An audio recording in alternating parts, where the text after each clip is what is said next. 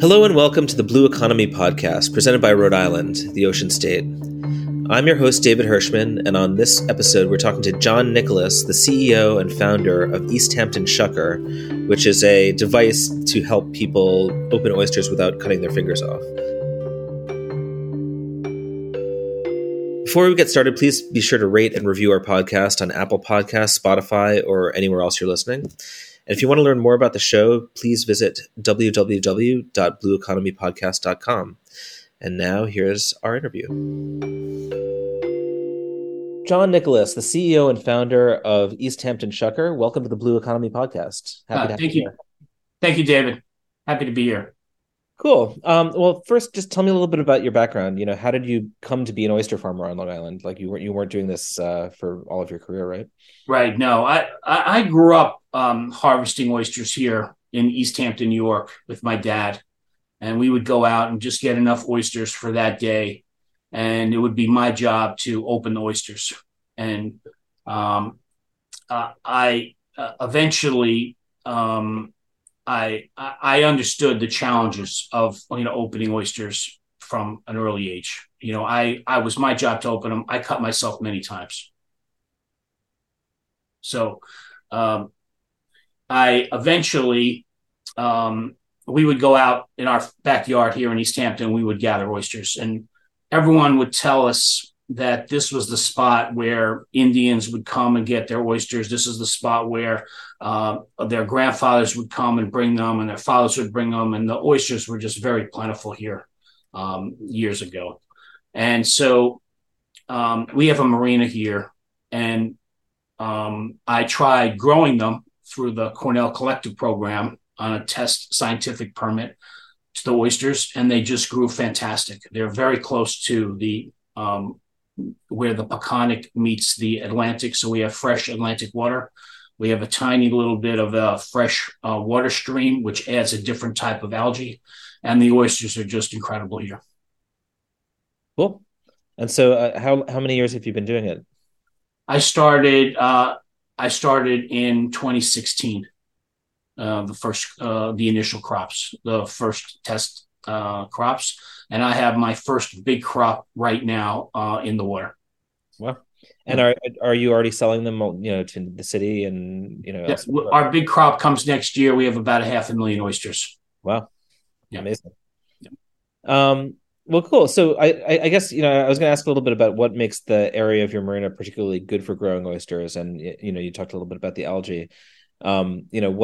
What are some of the things that you've learned in the process of kind of getting, changing over from being a marina to changing it over into kind of an oyster farm? Well, I learned that the oysters taste better when they're closer to the land. There's more flavor that comes from the ground up. There's more calcium. The shells are harder, and there's more flavor in the oyster. They don't get a washed out flavor if they're we grow some of them out in the open water, and they don't have the same flavor profile as the ones that are grown closer to land. So I've also learned that there's certain spots that really have an abundance of algae, and they favor oyster growing. Other spots don't. And the taste change based on where you're growing them. Exactly, even within the same harbor. Yeah, I mean, obviously, like, oysters and bivalves generally are amazing creatures that clean the environment around them and, are a great source of lean protein. But it's true that they scare people off a little bit. They're slimy, they're difficult to open. I was telling you before, I almost sliced my hand off trying to open an oyster once. And so when I think about your new product, the Shucker, in a lot of ways, I think of it as part of a campaign to make oysters easier and more accessible for people who might be sort of like afraid of it. And so maybe tell me a little bit about how you came to invent the Shucker and kind of your thinking behind it, kind of where it came from.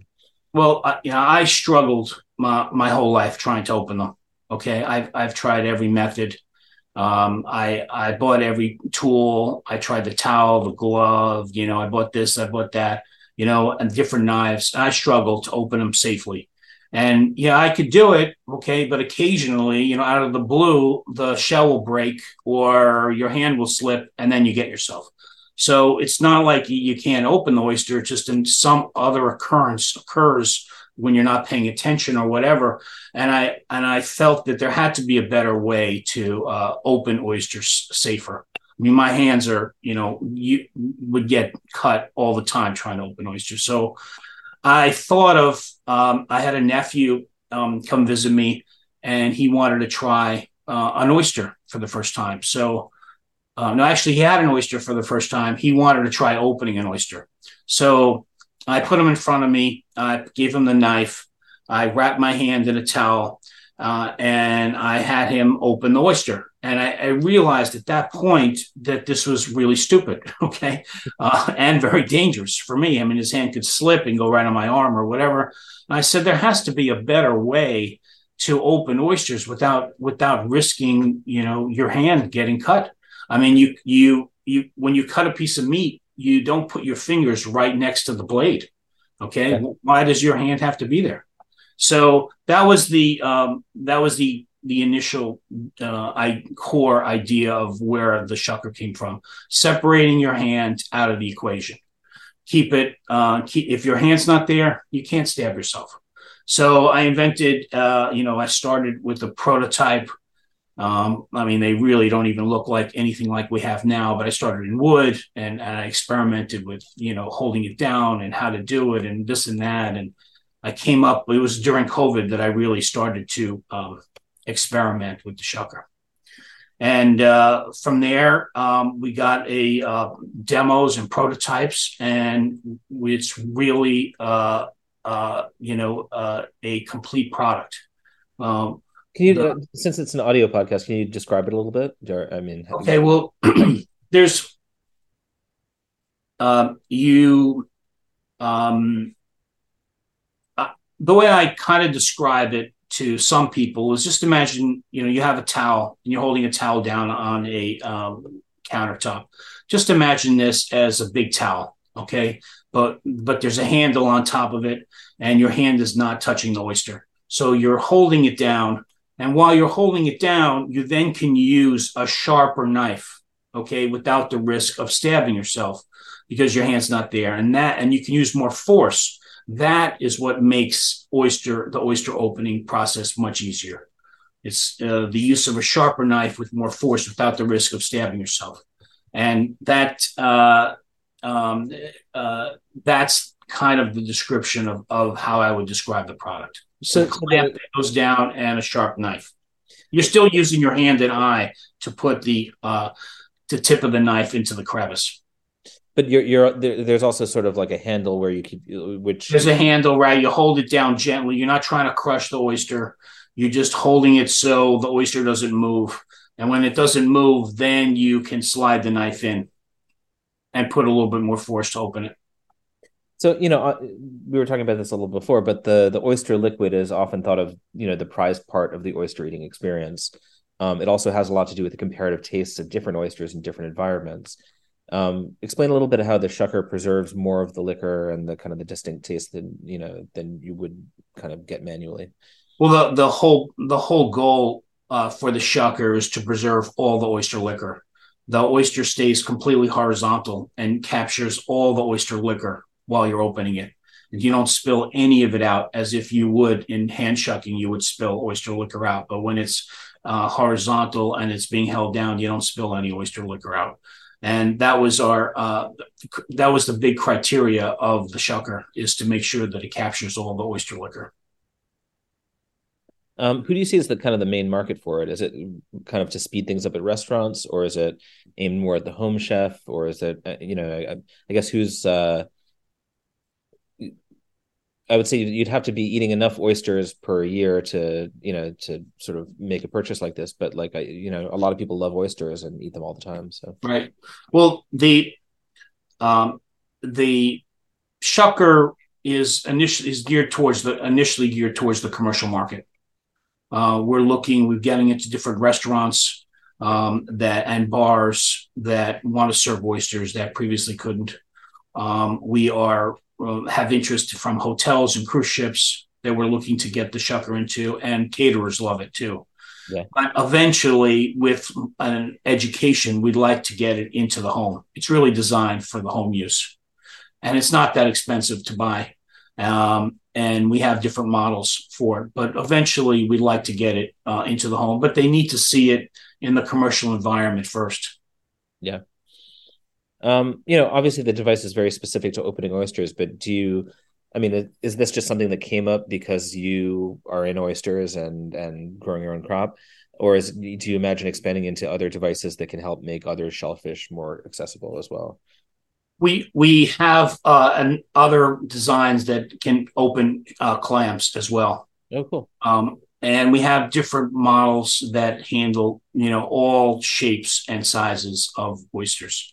We have a different version that comes down laterally on the shell that allows a big allows you to have like one of those big wavy West Coast oysters and can accommodate that. But yes, I mean there is plans to have other types of oysters or other types of shellfish being open, but the oyster is a lot harder to open than the other shellfish. Yeah. Um, I guess what other markets do you see for the shucker itself? I mean, like, do you like is it are you mostly kind of marketing it along the East Coast or kind of where the centers of the oysters are? Or Right. Well, right now we started here in the Hamptons to introduce the product, and it's getting people buy it and try it. They love it. Okay, it's first of all, it's a beautiful product and it's well made in stainless steel, marine grade, and has food grade board. But we will be expanding to New York City, and we will be expanding other in other locations. We just started out. Okay, yeah, we do have a patent on the shucker globally. We have a utility patent issued by the U.S. government, and we filed a PCT in 95% of the oyster consuming countries of the world. So we do plan on introducing the product globally. do you plan on expanding your oyster farm at all? I mean, are you like now that you've got your first big crop coming next year? Um, we can expand a little bit, but it's harder to you can't replicate these exact conditions of the Okay. it's not a scalable. I mean, we can grow up to 1 million oysters, but the we don't have the space for a huge production. Just a super high quality oyster in a relatively small scale is where our goal is. The shucker is really the where I'm putting my focus on. Yeah. Have you kind of banded together with any other oyster farms along, I guess, in Long Island or anything like that? I mean, Yep. We if you go on our website, East Hampton Shucker, we're very ecumenical towards other oyster farms. We promote other farms. We promote different recipes and wine pairings, and we're open to collaborate with other oyster farms. We're also open to white labeling our shucker with their name on it. We're talking to different distributors and other oyster farms to put their name on our shucker, and they can sell it to them. Because the whole goal is just if more people can open oysters at home, it's better for everybody in the yeah. industry. Cool. And have you have a someone who's mass producing these at this point? I mean, like, or is it sort of sort of? We're looking to move the manufacturing now from India predominantly to U.S. and Mexico to shorten the supply line. And it's not too hard to make our shucker, but we want to introduce a new product line here in the U.S. or Mexico. So we do have production. We do make some of the products in China that we're trying to completely eliminate, and other products are made in India, and other products are made in Indonesia. Cool. Well, it's a really interesting adventure. Like, so what were you just running the marina before all this started, or what was Yeah, I the? was running the marina, and for years people would just say, "Hey, this was the spot I would get oysters. This was the spot. This was the spot." And after all these years of people telling me, "Yeah, this was the spot," I started growing them, and they just grew really well here. And very flavorful. did you replace the marina, or the marina still there? I reduced. I'm like the first marina that's converted into an oyster farm, Oh, wow. and there's still a small number of boats left, but for the most part, it's turned into an oyster farm. Cool. Well, congratulations and good luck. No, thank you. Do you want to give your website just for anybody who's listening who Sure. It's easthamptonshucker.com. Cool. And we offer a whole, we provide information on a whole variety of subjects related to oysters. There's all different chefs that have their different recipes. And I said the wine pairings, and we feature other oyster farms also. Thank you for listening to this edition of the Blue Economy Podcast presented by Rhode Island, the ocean state. And thanks again to John Nicholas from East Hampton Shucker for joining us.